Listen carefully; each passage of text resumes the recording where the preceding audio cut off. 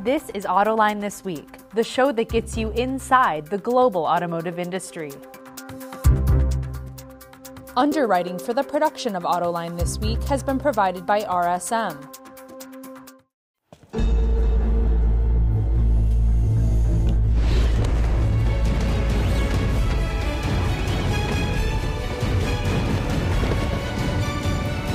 Prepare for challenges specific to your business by working with trusted advisors who help turn obstacles into opportunities. Experience the power of being understood. RSM, Audit, Tax, and Consulting for the Middle Market. And now, here's your host, John McElroy. I want to thank you all for joining us on Autoline This Week. You know, for most of my career, cars were all about nuts and bolts and stamping and welding. Well, not anymore. We're seeing an amazing transformation of the automobile, and it's all about electrification. Not just electric car batteries, but anything that's got an electron running through it. We're going to get into that in today's show because I've got three experts that really know their stuff, including James Beaton, although everyone calls him JB. He's the Director of Automotive for ON Semiconductor. Robin Milovic is the Chief Technology Officer and Chief Strategy Officer for Nexteer. And Jack Keebler is a consultant with Keebler Auto, and he's just sort of an expert in automotive things. So I want to, first of all, thank you for all joining me in this discussion today. And JB, let's start with you. What are the major megatrends that you see happening in this transformation?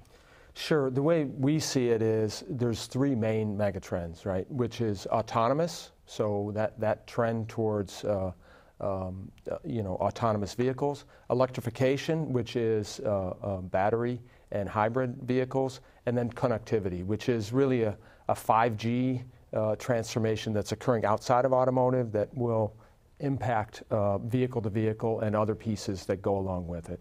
Yeah, Robin, same thing, or anything to add to that? Agree. I would just emphasize electrification has been something near and dear to the heart of Nexteer because as a steering system supplier, the steering system transition from hydraulic to electric power steering probably started about 10 years ago.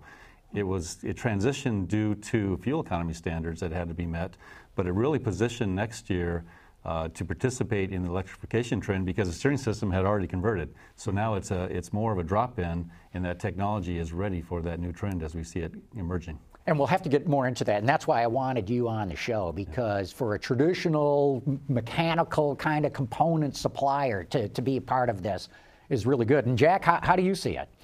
What are the mega trends? Well, there's the sub-trends, and those are things like drive-by-wire, brake-by-wire, steer-by-wire. I mean, as you point out, John, virtually everything in the car has been touched by the electron. I mean, we're monitoring tire pressure, and I mean, not only are we monitoring it on board, but to the earlier point, we've got connectivity going on now. So there are telemetry systems in the vehicles, and that is offloading that information to the manufacturer and then to the supplier. And in some cases where there's an issue in the vehicle, they can actually send an email to the customer and tell them, hey, you've got a problem with your fuel pump, you've got a problem with your starter motor, or you got a problem with your battery. Isn't that really what this is all about? I mean, there's government regulations that are driving some of it, but benefit to the consumer too, right? Absolutely. Yeah, absolutely. And I think the consumer, in many cases, doesn't even see a lot of the changes that are going on, right? So in electrification, one of the big pieces is a 48-volt mild hybrid approach, where it's an e-assist on an axle, and basically you just get better performance, fuel efficiency, and other pieces. And that's an incremental change that there's just less than 1 million vehicles on the road now. By the end of the decade, it'll probably be 25 to 30 million vehicles with just a 48-volt e-assist. Mm-hmm. And that's a very mild transformation in terms of electrification. Mm-hmm. Yeah, and when you start to think about all of these connected systems, one of the technology we're developing, and you mentioned it, was steer-by-wire. And steer-by-wire really eliminates the mechanical connection between the steering wheel and the steering gear in the car and replaces that with algorithms and controls. And we see that really enabling future safety features as well as performance, because think about today, a lot of vehicles have automated emergency braking. So if an obstacle is detected, the vehicle can brake for the driver if they don't do it in the right amount of time. With automated emergency steering, you have the opportunity with steer-by-wire to see that same object in front of you. If the driver doesn't respond, you can take an evasive steering maneuver. Because steer-by-wire breaks that mechanical connection, you can actually take the driving wheels in one direction while not really affecting the position of the steering wheel. Because if you can think of an emergency maneuver, the steering wheel rapidly moving in front of the driver, you don't want that. It could be dangerous, et cetera. But with steer-by-wire, they're decoupled. So you can actually take that maneuver and not impact the driver. So you're suggesting you actually declutch the steering wheel from the rest of the steering system? It's completely decoupled. Right. Mm-hmm. And so it opens a whole new opportunity for performance and safety that the drivers wouldn't have had in the past. When's that going to happen, though? I got to imagine that there's a lot of concerns about potential liability. Right. So fundamentally, it's all about safety. So we have to have systems that are redundant. So we developed redundant hardware, redundant sensors, redundant software that provides that safety net to reassure the driver that there's no issues. But we've been developing this technology for the last 3 years very seriously, and we see this being implemented by 2025 or beyond. I think it's a real reality. It provides other opportunities in terms of packaging. You don't have a steering shaft going through the firewall. And then you talk about battery electric vehicles. There's specific packaging requirements in the vehicle that this is going to be a real enabler for. It's going to open up interior room in some cases, really. Absolutely. And it increases safety by not transmitting the energy, say, in an impact through the firewall because they're disconnected. Absolutely. Good point. Yeah. So, Jack, what other benefits do you see for consumers in this change from a mechanical car to an electronic car? Well, I think there's a reliability factor, too, because there's redundancy in a lot of these systems where there's a backup system that runs around an issue, say an electrical issue in the vehicle. The other thing that's sort of interesting about this is that the performance is not going away in these vehicles. I mean, I think initially when we first started to see the electric vehicles roll out, they were, well, I don't want to call them golf carts, but I mean that pejorative was used. You cannot call a vehicle like a Tesla Model S a golf cart. I mean, these are insanely fast vehicles, and we need those drivers to behave on the roadways because they have so much power available to them. Sure. I mean, even GM is talking about, a 1,000 horsepower version of the Hummer, perhaps? Right. Yeah, that we'll find out soon. Wow. Right? And, the autonomous piece plays into the safety, right? Because what happens is you have multiple cameras on a vehicle now that's monitoring, you have radar. So at onsemi, we've been in ADAS systems now for the better part of 10 years, and really generationally, we're at a step function in terms of performance and capability to the information, not just to the driver, but to the systems in the vehicle, right? So all of these things will talk together and behind the scenes be able to provide advanced driving assistance, which is ADAS, right? And so from our perspective, the number of cameras that are in cars now will increase dramatically over the next 5 to 7 years, and that will help the consumer in safety, without a doubt.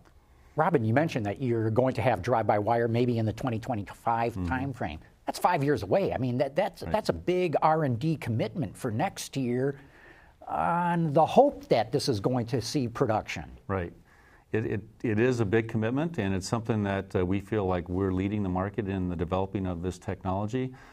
Some of the first challenges were you want the vehicle, for the driver to still feel like he or she is connected to the vehicle. Proper feedback. So that it's not like a video game feel. That good haptics. You have to have that feedback and the algorithms and the software and the control to be able to make the driver feel like they're connected to the road. So that was the first obstacle that we had to overcome.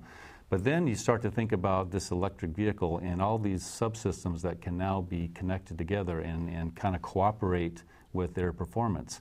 We've got a joint venture with Continental. It's called Connex Motion. We're working on, how do you best coordinate the braking and the steering of the vehicle to improve safety and performance. So things like, can you brake one side of the vehicle to help with steering should you have a steering fault? So you have potential other systems in the vehicle that can now serve as backups for one another. So when it comes to optimizing the cost of the vehicle, you can start to leverage other things in the vehicle as opposed to putting in multiple redundancies within a single product. Jack, you worked at General Motors. You got a good view of things. How does the industry make sure that it is bringing this new technology in as fast as it can? Because, it's a very conservative industry. In many cases, we just heard what Robin's working on. That's still maybe 5 years away.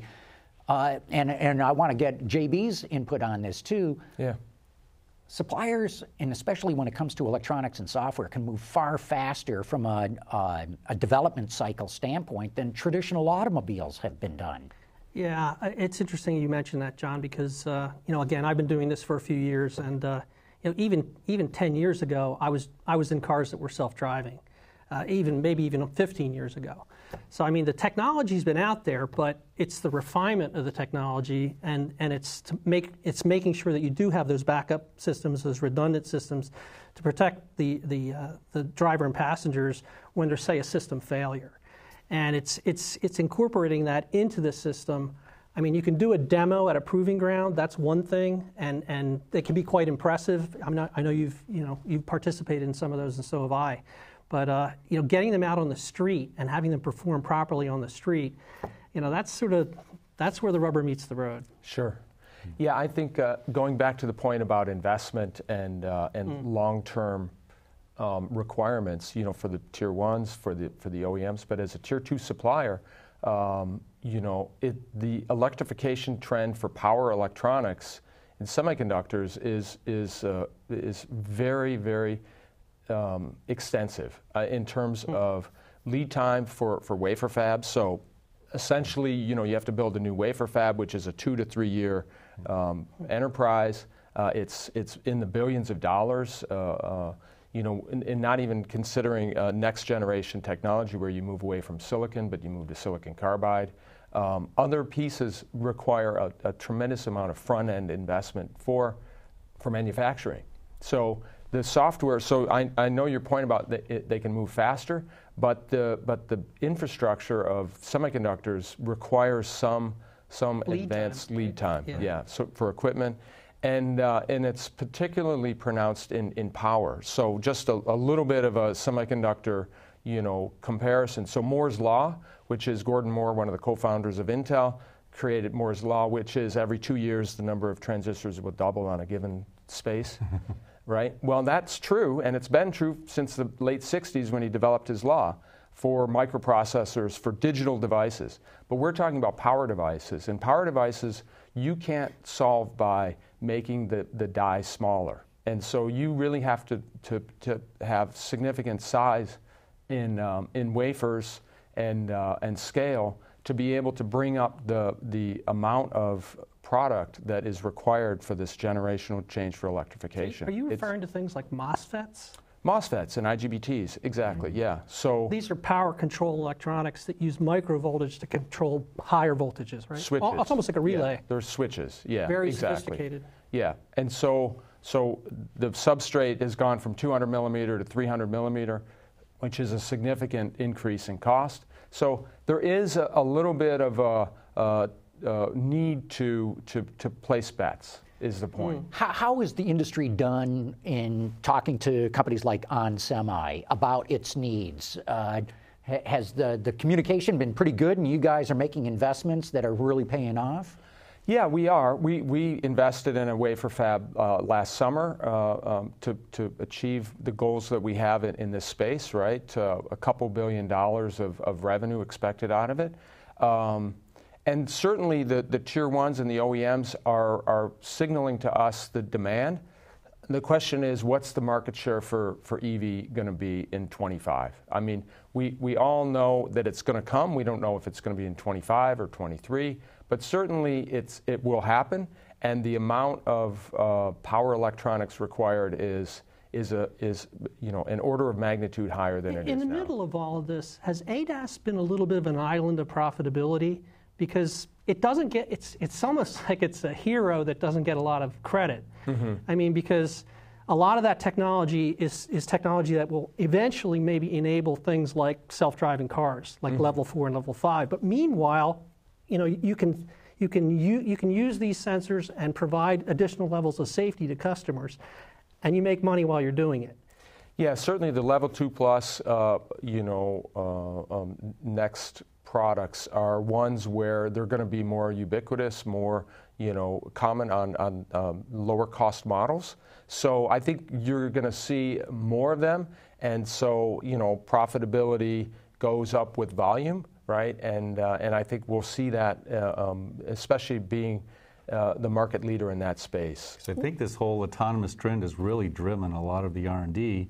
And what we've seen is, people have been talking about autonomous vehicles on highways for the last 5 years very intensively. Right. And it's generated a lot of intellectual property, a lot of research around that topic. From a steering standpoint, we develop features like lane keeping and auto park, those type of algorithms. And as we see the industry potentially delaying a lot of this autonomous level 5 on highways, we're seeing kind of a niche market developing in terms of goods and people movers. Yeah. So there's these people mover vehicles. Next year was lucky enough to work with Continental and 3M and Oakland University on developing this people mover that will be featured in the North America International Auto Show coming up this year. So that'll be an easy mile vehicle that has autonomous steering and braking features in it.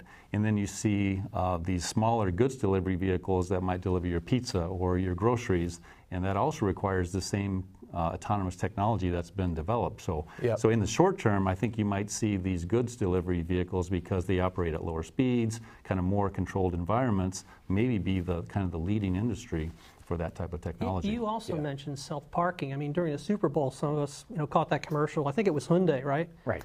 Which used the clever Boston accents for Park the car. Parking the car. And it's interesting to see a manufacturer, a mainstream manufacturer like Hyundai, that has a system that sophisticated that can park a vehicle, because at least over the last couple of years, it was always suggested, hey, yeah, you'll see those features, but those will only be in luxury cars. So it's kind of interesting to see Hyundai be able to pull that off and to do it at the right price. Right. Yeah, absolutely. And I think, what's interesting to me is all of these things are going on in the background. And really what I feel is they're incremental steps that are significant to all of the supply base, right? But to the consumer, they're not so stressful or noticeable even, right? But there will be a group of people that are going to be diehard, full early EV, adopters. right? Early adopters, right? For all of this stuff, but in general, we're going to get there. I think it's a matter of the time it'll take and the adoption by the everyday user, right? And I think, Robin, to your point about the commercialization aspect, trucks, buses, the people movers, that's an easier sell, because now it's not an individual user; it's a company that says, "Look, my bottom line gets better when I go to this technology," right? How do you all figure out where you should be placing your bets? I mean, Robin, you got to make steering systems with mechanical components and all that today. That you have to. How do you get the idea, hey, let's go after steer-by-wire, or you're talking, JB, about how do we invest a couple of $1 billion in power electronics and hopefully EVs will come.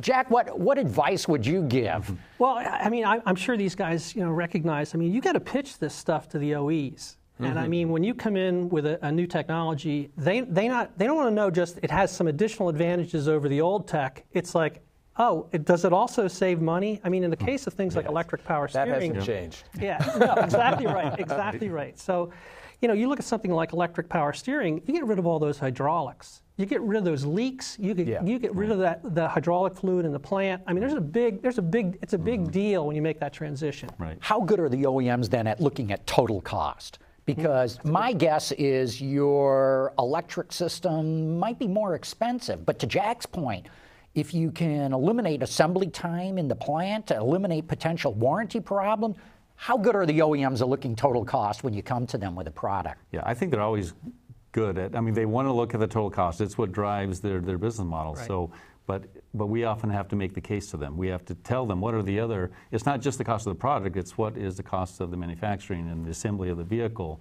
and the service and the aftermarket and all of that. So it's really an enterprise cost that we've got to kind of bring to their attention to sell these types of technologies. It's what makes the business so hard. Right. There's so many moving parts, literally. Yeah. JB, I got to believe it's easier for ON Semiconductor. That, in other words, I got to believe the OEMs are coming to you. Hey, here are the kind of chips that we need. Yeah, I think over the last 10 years, the automakers have recognized semiconductors as the heart of innovation, right? But still, there's a relationship with tier ones. You know, there's still a need to integrate into systems. I mean, we're not typically going to sell a single chip to an OEM. So we certainly have to and want to work with tier ones to make the case for integration and for change. But they are much more understanding of the need to have a knowledge into the semiconductor world. Absolutely. And for us, I would say one of the key things is to work with the OEMs early on. For example, let's say we wanted to implement a steer-by-wire system in a current platform. It's a pretty significant change or tear-up to an existing platform, but if you're working with them 4 or 5 years in advance and you design the chassis around a steer-by-wire system, and you design the vehicle around it, you can start to realize lots of cost savings with a steer-by-wire system if you're designing the vehicle. Today, for example, a left-hand drive vehicle and a right-hand drive vehicle, there's a lot of additional costs put in to develop those two. With the steer-by-wire system, at least the steering system is portable, and you can eliminate a lot of the development costs if you're doing it in advance. Jack, we started out this whole discussion talking about how electrons are starting to run through everything. I mean, the tires have software control, the headlamps have software controls, the door locks have software control. So, you know, people think about the engine electronic computer controller and the like, but how much is going to be permeated by software and electrons? Well, I mean, I know this is a big slice of time, but I mean, if you start to look at what was the wiring harness like in the Model T? Oh, the Model T. A couple of wires to the ignition system, maybe headlight, you know, electricity, maybe acetylene. I'm not sure.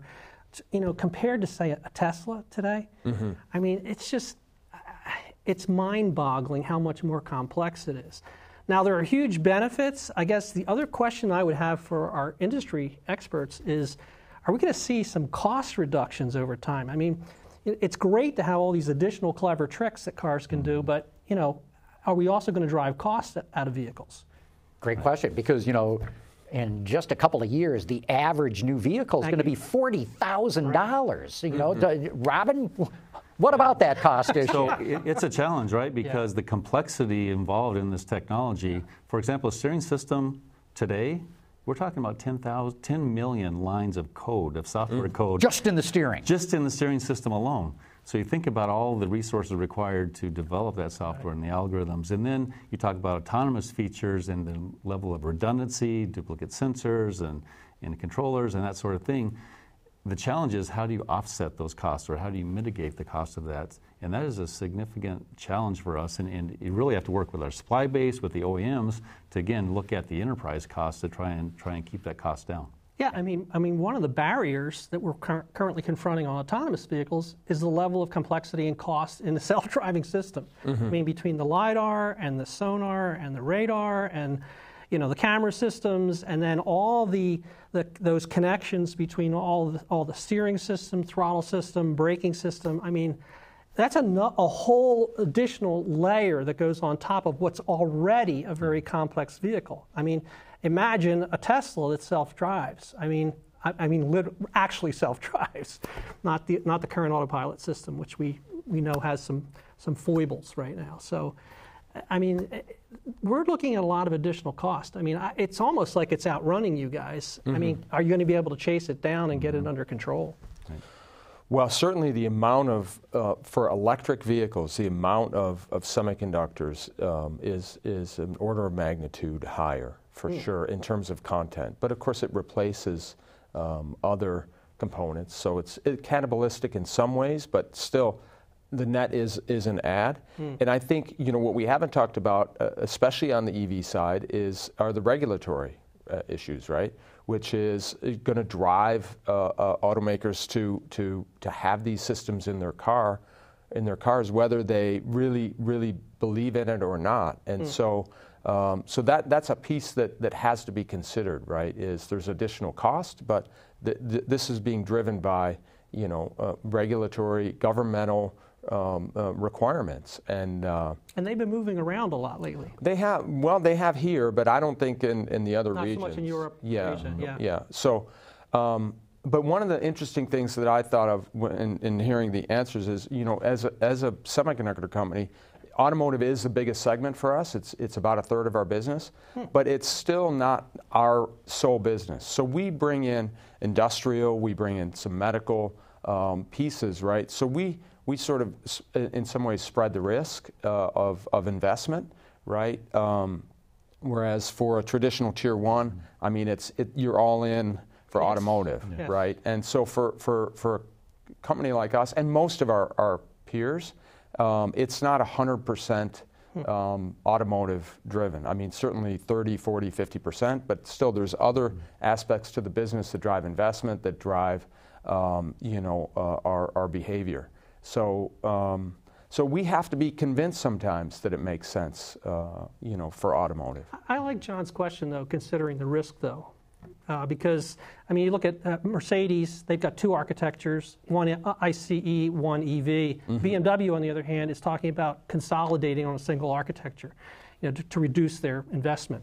So kind of interesting how they're balancing that. It's an amazing time in the automotive industry. The last decade alone has seen more change than in probably almost the prior 100 years. I would agree. And guess what? The next decade is going to make the last decade look like nothing. Right. Look, we're going to have to wrap this up, but I really want to thank all three of you for coming in today. JB from onsemi, Robin Melovec from Nexteer, Jack Keebler from Keebler Auto. Thank you so much for your insights and sharing your knowledge with us today. Thanks for having me. Thank you. Underwriting for the production of Autoline this week has been provided by RSM.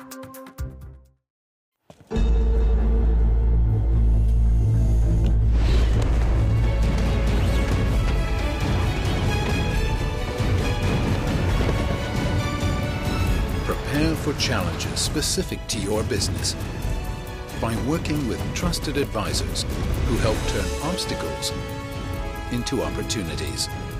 Experience the power of being understood. RSM, Audit, Tax and Consulting for the Middle Market.